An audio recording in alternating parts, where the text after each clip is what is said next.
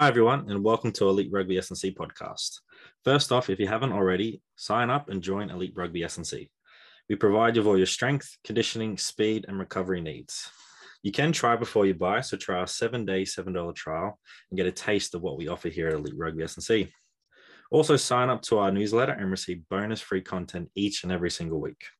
So take your game to the next level, become a beast, and join Elite Rugby S&C today. So today we are have a special guest. So Megan Dennis is joining myself and Ben today. So Megan is a physiotherapist, has been a physiotherapist for a while now, and's got a vast experience. So her previous roles have been with the Queensland Reds up there, the top of Australia, with a very, very good Super Rugby team. Has had previous experience working with the Wallabies and Wallaroos as well. Has been a physiotherapist for the Junior Wallabies. Prior to that, was a physiotherapist at Brumbies Rugby, looking after the academy and pathways. Also has been in the clinical setting at Elite Rehab and Sport in Canberra, and has spent many seasons with Royals Rugby in Canberra as well. So g'day, Ben, and g'day, Megan. How are you? How you going? Yeah, good, thank you. Great to have someone that I've worked with for a long time on the podcast. Yes, Great, definitely. thank you. So, how are you been going, Megan, lately and during this in 2022? What's it been going like for you? Yeah, it's all good. It's been really cool to be part of a professional rugby team. So I've kind of done lots of, part-time stuff on the side, but really got to kind of step up into a full-time professional role like over the last kind of 9 months. So I've really enjoyed that. And then, obviously the Reds have kicked off to quite a solid start to the season. So it's been very good. Yes, definitely a good start to the season. It was a very good game the other week with the Brumbies. Even though the Brumbies didn't play that well, it was good to see the Reds sort of show that, like, just get a bit of revenge for the previous week, So it's a really good rivalry that they've established. I'm sure you're still going for the Brumbies though. Oh, I don't know. So funny. That's all good. So off the bat, first question, over your time as a physio, what has been the key differences of working at amateur rugby, academy level rugby, super rugby, and also international rugby? Okay, so there's quite a few differences between the programs, as you can imagine.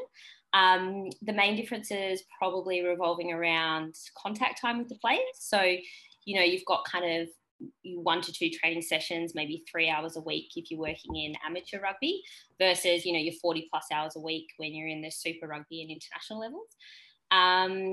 Also, then you've got access to facilities and equipment differs. So that's, such as your gym, your testing equipment, and recovery modalities and that kind of thing. So obviously that's a big difference from like your amateur then stepping up to even your semi-professional or academy level.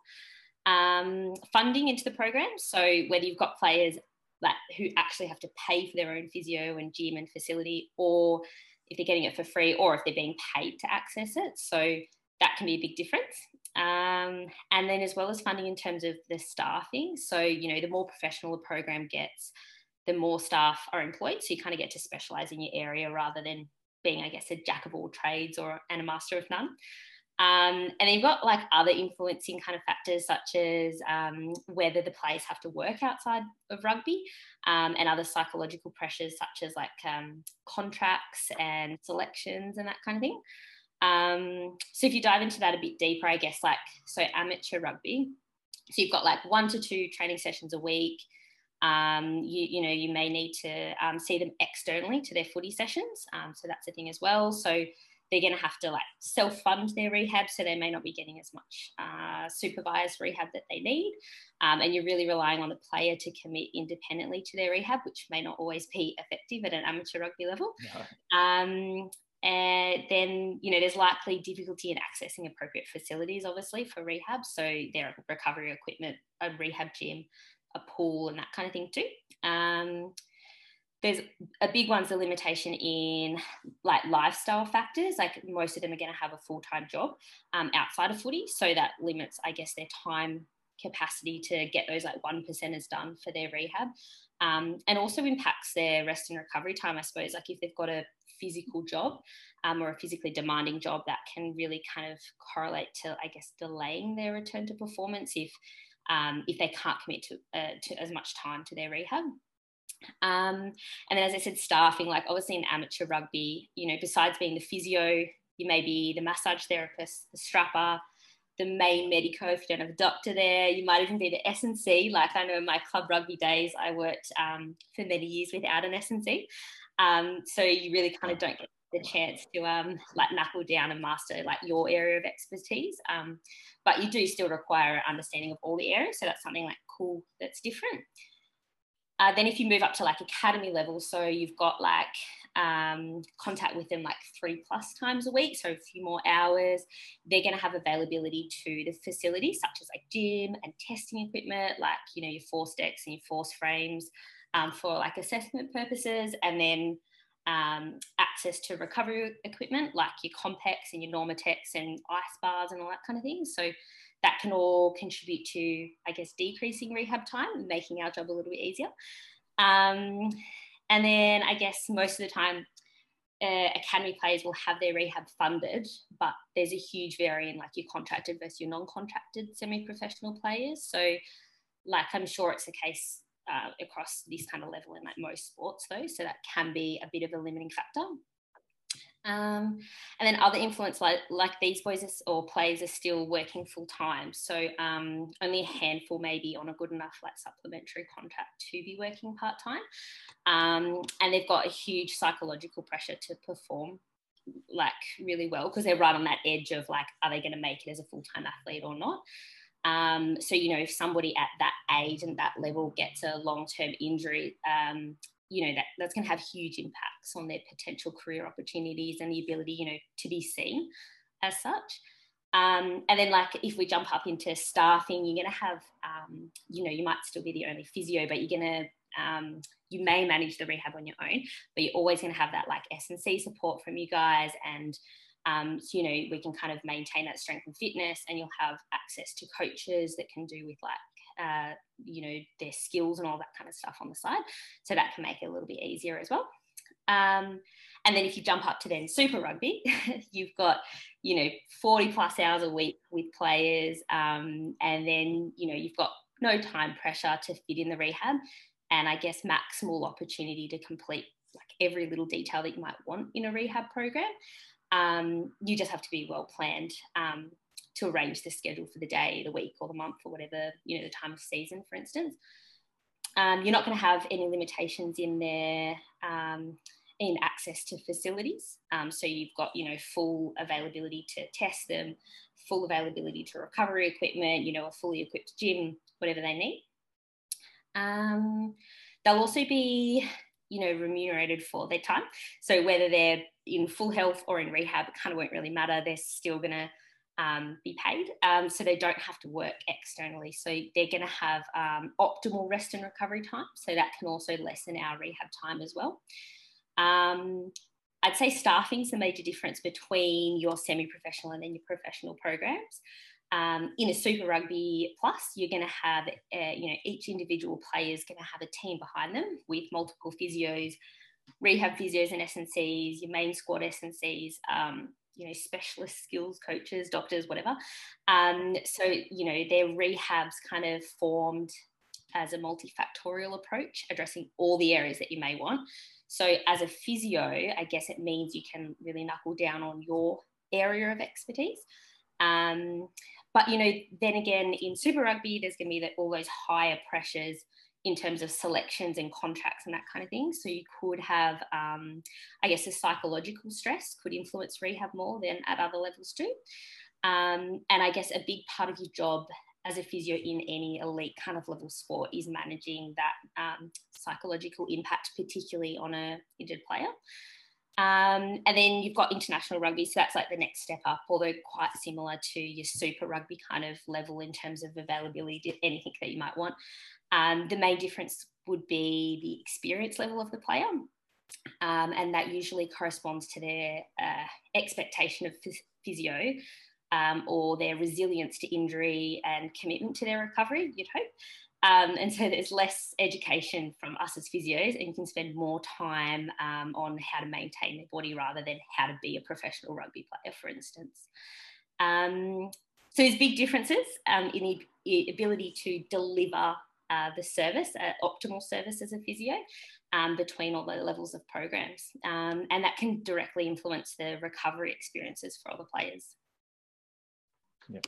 Yep. Really comprehensive answer there. I just wanted to ask a little side question. Do you think your time at club rugby and all the different levels has helped that progression? For sure. Learned? Yeah. So I think definitely working in club rugby, as I said, being like master of all the trades, or not being able to be a master of all the trades, and learning, what each kind of other area needs to do, and like doubling in that a little bit. And then as you get, as I said, more and more professional, you kind of get to focus on your area more. It's certainly helped in kind of, I guess, transitioning from trying to get bare minimum done so someone recovers from their injury, to then being able to focus on like doing all those 1%ers and that kind of thing. So yeah, it's certainly been a nice transition for me. I think not everyone transitions from club and then to academy and then to, junior international programs, etc. But I've certainly found it super helpful, and maybe have a better understanding of what goes on in all the other areas for that. Yeah. I thought that might be the case with that experience. It sounds like a good experience, because you've developed your coaching eye, but from a physio point of view, you've been thrown in the deep end of having to do all these rehab programs, but also tell them how to structure their gym sessions, what to avoid, what to do. And I think it's really cool that you've shown that progression over your time. But yeah, you've developed a really good coaching eye. And if you were to come over to the S&C space, you would do a very good job as well. But you can stay as a physio if you want to. Oh, thank you. Another side question would be, are you very careful with the language you use around athletes? Like you say, oh, geez, that's pretty bad. And the athlete's like, damn. Or are you like, are you very, very specific with the wording just to make sure that it's okay, we're going to do this plan to get to that goal?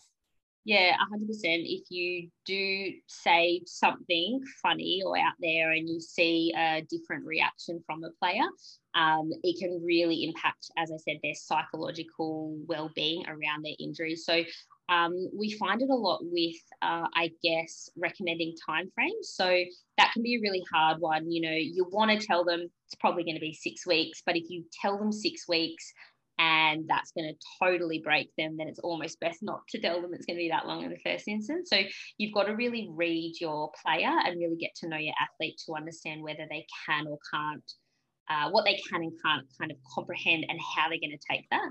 So yeah, definitely got to be super careful with languages. And something might be a niggle rather than a tear, or something, you can kind of make it sound a little bit softer than it might actually be, particularly for those at risk of like falling into that, dark rehab space.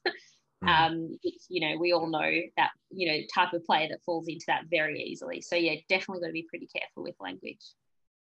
Awesome. So how do you as a physio work successfully within the coaching and performance team? Yeah, this is a good question. So I would say it's all about communication, right? So having open dialogues with the coaches and other members of the performance team, I think is really important, particularly the more professional the program, as you're dealing with highly specialised professionals, but each with a really large investment into player welfare. So, to allow everyone to work to their optimal level, you certainly need to communicate and plan together as a staff team. I'd also say, every team environment has differences, like in every workplace, not just in elite sport. You can come across personalities that you may or may not find easy to work with, but I think the key is to embrace each other's strengths. So, each person in the team brings experiences from lots of different areas. So working to the strengths of those around you is really important for the best outcome of the athletes. So, your roles and responsibilities as a physio is potentially going to alter in every team that you're part of. As I kind of mentioned, going from like semi-professional to professional, a physio's role is going to be different depending on who you've got around you and the strengths of the team around you. And then along with that, I think you still need to kind of recognise if you're not the best person to deal with the circumstance, and seek assistance from others in your team or externally.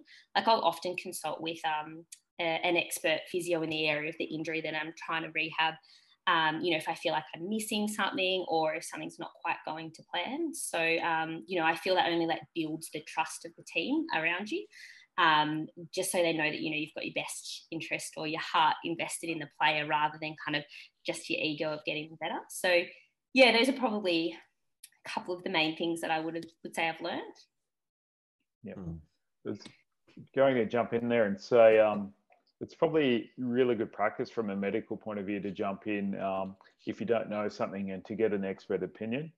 Probably my experience from the performance and S&C world, it's probably something we need to do better in terms of sticking your hand up and going, I'm not an expert in that area. I'll seek a bit of information, especially around the injury point of view of specialisation there. So I think the fact that I've seen you do it a couple of times, and most physios do that. It's probably a compliment to your, your profession that you do that, and something I feel we can learn a lot from. Yeah, as I said, I think it's just, as long as everybody's working towards the common goal of getting an athlete better, it doesn't matter if you kind of turn around and go, shit, I don't know if I'm doing the right thing there, or let's check and get somebody else's opinion. And I think it just, builds you as a high performance team to seek that rather than kind of pretend that you know the best when maybe there's other people out there who can give you those little bits and pieces. Yeah. And it's just remembering that the player is the focus, but you also got to work as a team to then help that player as well. And I think we can get a bit in our own heads a bit, and egos get too high and you're like, nah, go away. I want to do it this way. And yeah, it's really cool that you touch upon those points of seeking out help if you don't know, but remembering the athlete comes first and you got to work as a team to help that athlete. Yeah, exactly. So with club rugby underway in Australia here, what are some recommendations you would give club players to stay healthy during the in-season? So I guess you guys as S&C may have more input on this than me, but, most of your preparation in terms of strength and conditioning gains are going to be achieved in the pre-season. So during the season, from a physio perspective, it's going to be more about maintenance and avoiding those preventable injuries as such. So to do this, you've got to keep up your training load from week to week, so we don't have any dips or spikes in the amount of training you're doing, as this can predispose you to an injury. So pretty much just try not to miss any training sessions. That can be a good recommendation. Another thing you can do, which can be super helpful, is self-reflection on a training day or a game day in terms of your wellness. So this is done as a structured questionnaire format in most elite sports settings every day. But, the factors that aren't commonly spoken about, which are risk factors to injury, are things such as lack of sleep, fatigue, stress, high muscle soreness, or just generally feeling kind of run down. So focusing on getting enough sleep and not pushing yourself during a training session if you're not quite feeling 100%. So that could be helpful to stay healthy during the season to avoid an injury. And then not forgetting to do rest and recovery. So that's really important. So if you're injured on a Saturday during a game, making good choices for the rest of your weekend will certainly help, or hinder, depending on the choices that you make. For instance, in elite sports settings, you may find there's a 0 alcohol rule for those injured players. So, because it obviously has a detrimental effect on recovery. So making good choices if you're injured. And then obviously a big one is if you've got a niggle, get it sorted as soon as possible with your physio. And if you get injured, you have to kind of have it properly treated and take the advice on when to return to performance appropriately, as the biggest risk factor for an injury occurring is having a previous recent injury. So that's a big one as well. Yeah, really good advice there. Turn up to training, get enough sleep. Exactly. That's something that everyone preaches, but I think people don't understand until they've made a few mistakes sometimes, that a lack of sleep, or they've had a few drinks on an injury that, or what would have been a niggle, but there's created a lot more swelling, a lot more trouble. So try and take the lessons from the physio here, or people that have made other mistakes that you don't have to repeat. Yeah, they're simple things to do, but a lot of the time you need to live and learn them to really know that they're applicable to you. Easy done. So as a physio, how do you rule people in and out of games? Complicated question, this It one. is a very, very complicated question. Yeah, so it's a really hard one to answer without like a particular injury example. But like in terms of cutoff time, I mean, it depends on your coach and your high performance team and their preference. But you may even like warm a player up 10 minutes before the game, and if it's a fine line, they may be ruled in or out, but just before kickoff. But it really depends on the injury and the player, but it's usually easier to tell before then that they'll either be able to play or not. But sometimes it comes down to the fine line. In terms of then ruling in or out, like obviously this is again injury and player dependent, but like this is on the basis of the player's ability to perform and prevent further harm. So you know the player must be able to perform well in a game to be considered in, rather than just being able to run or being able to make one tackle, for instance. Yeah. And you really need to weigh up whether it would be, in fact, causing the player more harm with their injury to play on, as your job really is to do no harm. And then other factors that really influence that decision is, say, like the player's psychological readiness to play, as well as the impact of the player on the team, which tends to be more of like a coach's opinion, and then the importance of the team's outcome and the time of the season. So there's quite a few things to consider whether you're ruling somebody in or out. It's not like so black and white. And then like in terms of like ruling someone out of a game, like taking them off the field, again, that's like really injury dependent, but it mostly revolves around the player's ability to continue to perform efficiently and without causing a detrimental effect to their injury and recovery after that. And sometimes that player, say they're out playing on the field, would you like you haven't seen them get tackled or carry the ball, or but you notice that they're limping a little bit. How long would you give them? Would you just be like, if they can't perform, change the direction effectively, or you've noticed and they've tried to tackle or carry the ball that they're just not right?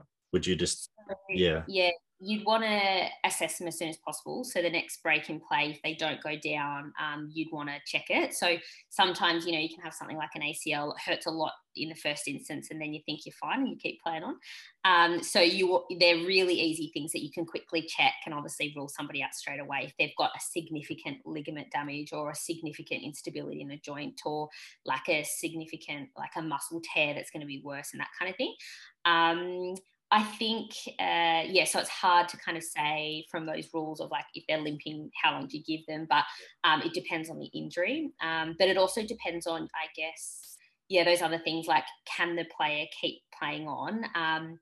You find probably at a club rugby level, players may try to push more because they don't have as much understanding of their body, and it's they're quite committed to the club and the team, whereas maybe a professional super rugby player really knows their body and knows that it's going to really affect them for a certain period of time if they push on. So I think it's player experience as well helps make that decision. But ultimately it comes down to your decision as a physio, your initial assessment, and you've got to make a split decision of what's going on. If you're not sure and it might just be something kind of mild, then let them kind of crack on and see if they shake it off. But a lot of the time you can tell as soon as you get a chance to give it a whirl and give it an assessment. I think that was one of the most complicated questions you could have been asked, ruling people in and out. I think you gave a good background of all the decision-making process involved there. And it gives not only players but coaches insight to what you're thinking about. So, it's a complicated one, and you're talking about time of the year, what injury, their impact, whether they're actually going to be a liability if they do play. So I think you've answered that really well. And if you want to ruin a game of football the way you see it, watch football how physio see it, because they're just always looking at the ruck behind or something. You've always got to watch a game. But you've mentioned a good point there, like in terms of I guess building trust from your coaching staff as well, so that they know that you've actually got the best interest for the player, but also for the team in mind. Like, you're not going to take somebody off just because they've got a small rolled ankle that might take an extra 2 days to recover if they play on. Like, you're making all those choices and educating the player really quickly on the field to also make that decision. So that building the trust as a team so that your coach kind of trusts your split decision is really important as well. Yeah, absolutely. Yeah. And with an answer like that and the way you've explained it, people having that understanding, that's probably why you've been successful and made the jumps that you have and been around for so long. Like, it is a big difference between, some physios and sports physios. There's just that mindset there. Yeah, I think it's a mindset thing as well. You've got to kind of have the way of thinking of, it's not just injury management. So no injury is the same, but what are the best treatment options athletes and coaches can do to manage an injury that has occurred at training or on game day? So I guess I'd highly recommend that if a team doesn't have a physio or at least a sports trainer present at training or games, they should really look into getting somebody on board, because they're the best ones to kind of give you some treatment options and advice straight away. And there's heaps of sports clinics out there that are keen to take on, young physios to get some experience. But like, if you don't have somebody physically present, then at least having someone that you can phone just to ask a few of those options for. But otherwise my advice would be, I guess, to discontinue training or play and then to book a physio appointment for your assessment, so that you can kind of really optimally manage your injury. But I guess general acute injury management still kind of applies, which is your RICER, so your rest, ice, compress, elevate and refer. And don't do harm, so that's your heat, alcohol, running and such. Yeah. Awesome. Yeah. You're going to say something, Ben? Just a sec. I really like the idea of sometimes you might not have someone physically there, but if you've got a physio on standby that you can call up, I think that's a really smart way for a club to do that if they can't have someone available. And that's probably come about from when you haven't been available to actually go to club training. That's probably how that started. So that's a really good thing to look into, and it's something that I probably haven't thought of because I haven't been in that setting for a while. But yeah, I really like that idea. Yeah, and it certainly helps you to work, I guess, within your scope, right? So you don't expect a coach or a team manager or other players to really know how to manage somebody when they're injured. So as I said, there's heaps of sports physios or young eager physios out there that are keen for that experience and that extra kind of professional development, so that you'd find someone that's keen to help you, and even help you on the phone is pretty easy. It's probably good for if you don't have access to that sports trainer or physiotherapist, that you write down what happened, just so you know what for the physio for that next day, like, this is what happened, this is what we did, bang, you can go straight away, instead of the player like, oh, this is maybe how it happened or maybe how it occurred around. So they're definitely just nominating someone to training, if it's the coach or the manager or a parent, just to write down what happened in good detail, so then that information can be used. Yeah, exactly. Good advice. So what can athletes do to best prepare themselves for contact at training or on game day? So I think contact technique's probably the most important here. I'd really suggest, if athletes don't feel 100% confident in their tackling technique, to seek like an individual skills session with one of their coaches to work on it. But apart from just the technique itself, graded or gradual exposure to contact is really optimal over weeks during the pre-season, and then getting small exposures of contact during the week at training. That'll really prepare you well for a game to tolerate contact. So pretty much you've got to work on both your technique and practice it a bit, but not too much, not too little, but just making sure you're doing it right. I think that's really important.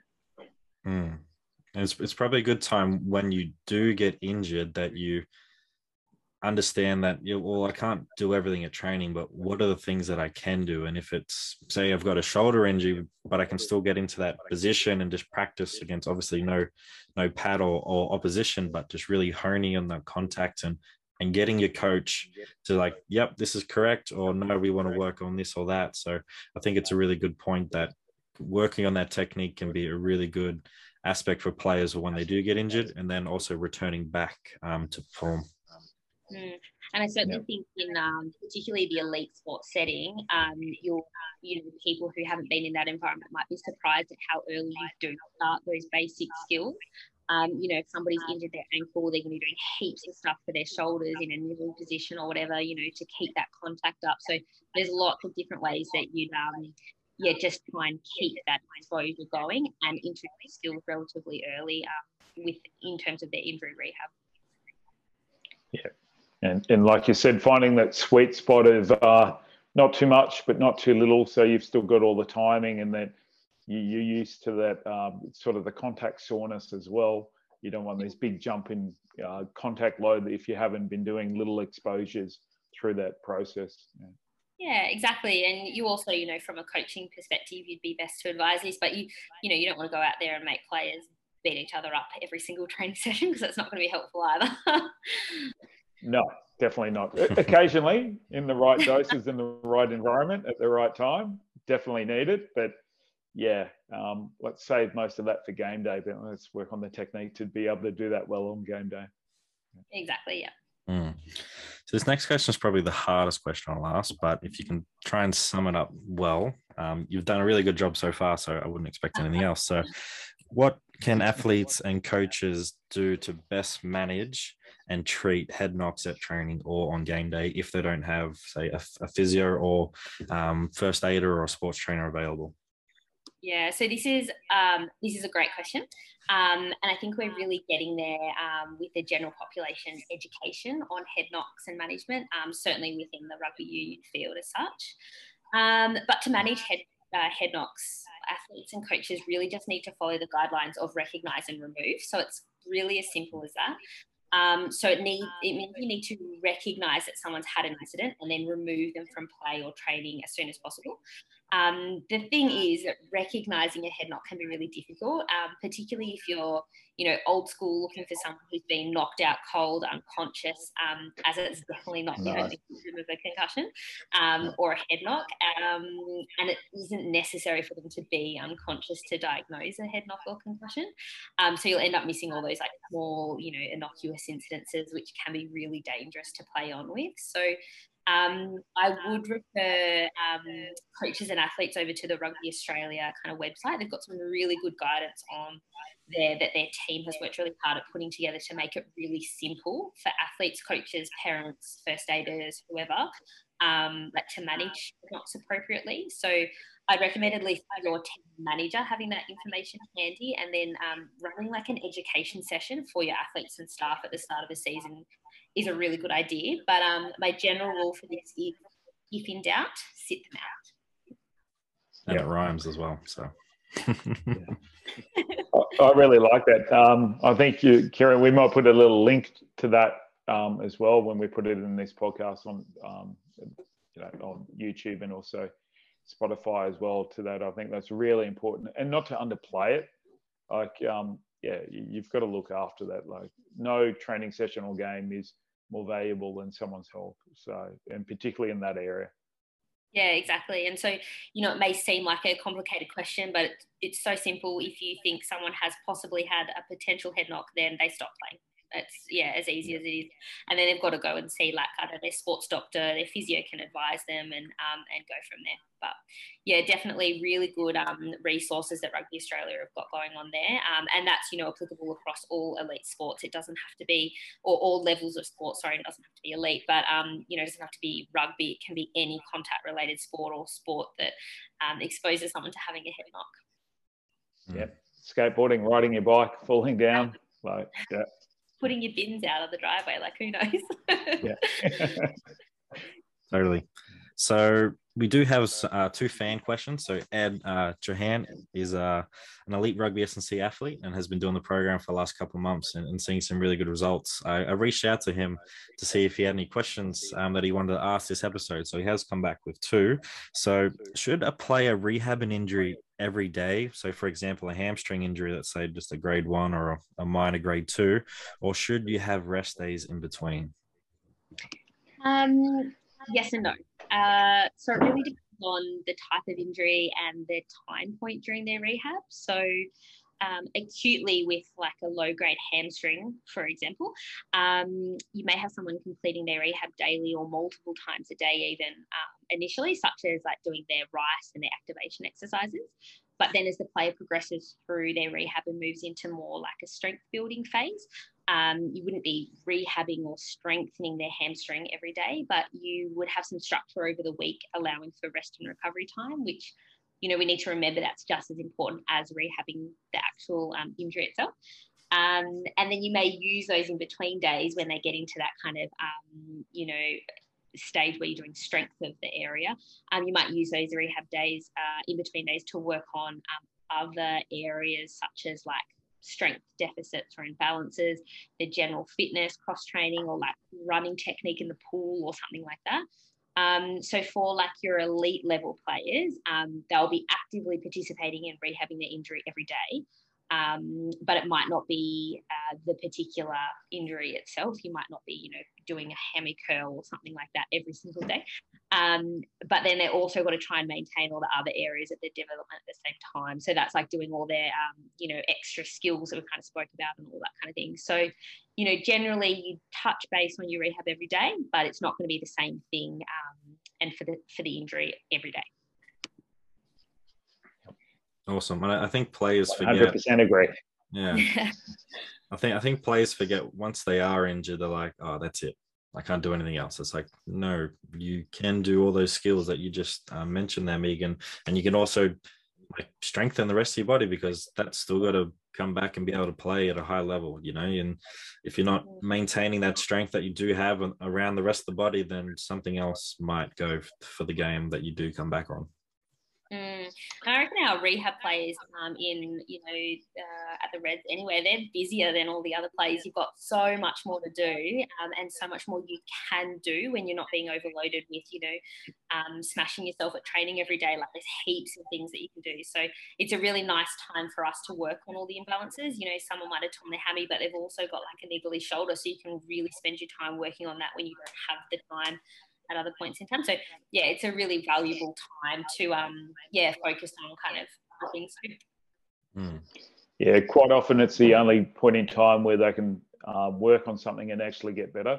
So usually through an injury process, as you would know, you try and actually give them some goals to get some other areas, like what you were saying, other niggles or a skill or a certain knowledge around the game. It's a chance for them to come back better in multiple areas, not just recovering from their injury. So, and quite often, sometimes it's the only point in time they get to do that for some athletes. If you think they go from Super Rugby to internationals back to Super Rugby, they don't get that time to prepare like other people do. So these little niggles can actually be really good times for their career. Yeah, it can be a blessing in disguise to get injured, because, our goal as a physio and rehab S&C and that kind of thing is almost to leave someone at the end of rehab when they're returning to performance in a better way than before they even got injured. So, yeah, it's a nice time. Yeah. Awesome. So last question, what should athletes do to identify and address a potential weakness or imbalance before it leads to an injury? Yeah, so you can certainly see a physio for a general assessment to identify those weaknesses and imbalances. And it's what we really try and push from an injury prevention perspective. But, not many people are going to take the initiative to book in to see a physio without an injury as such. So if you do want to go like above and beyond, or are genuinely interested in injury prevention for yourself, then getting a thorough sports physio assessment is the way to go. But obviously, if you notice any imbalances, such as like you're tighter on one side, or you get tired or sore somewhere, particularly after training and games, then definitely book in for an assessment. It could save you both time due to injury during the season, as well as money spent on fixing the injury if it does kind of lead to that. Awesome. Any final questions, Ben? No, it's actually, are you missing working in the Brumbies Academy together like many years ago? Of course I am. Of course. It was a great time working at Brumbies Academy. I've really enjoyed all my kind of workplaces, but certainly working with you, Ben, was good. I hope you miss it just as much as me. Yeah, I do. I don't miss the academy, just working with you, to be honest. Oh, so kind. If you had the academy, but like in normal hours, that'd probably be better. It's the late night. Oh, yeah. Yeah, it's fair commitment from the staff and the players. It's a really good filter to find out who wants to make it to the next level on all levels, not just the players. Yeah. Good fun, though. I'm only joking. It was really good fun. Good. Awesome. So thanks for tuning in to another episode of Elite Rugby S&C podcast. Remember to like, subscribe, and rate Elite Rugby S&C on Spotify, YouTube, and also follow us on Instagram. Sign up to become a beast today via the link in the description or via Instagram page. Also sign up to our newsletter and receive free bonus content each and every single week. So don't wait, make that good decision and join Elite Rugby S&C today and take your game to the next level. So thank you, everyone. Thank you, Ben, and thank you, Megan. Thanks for having me. Yeah, thank you.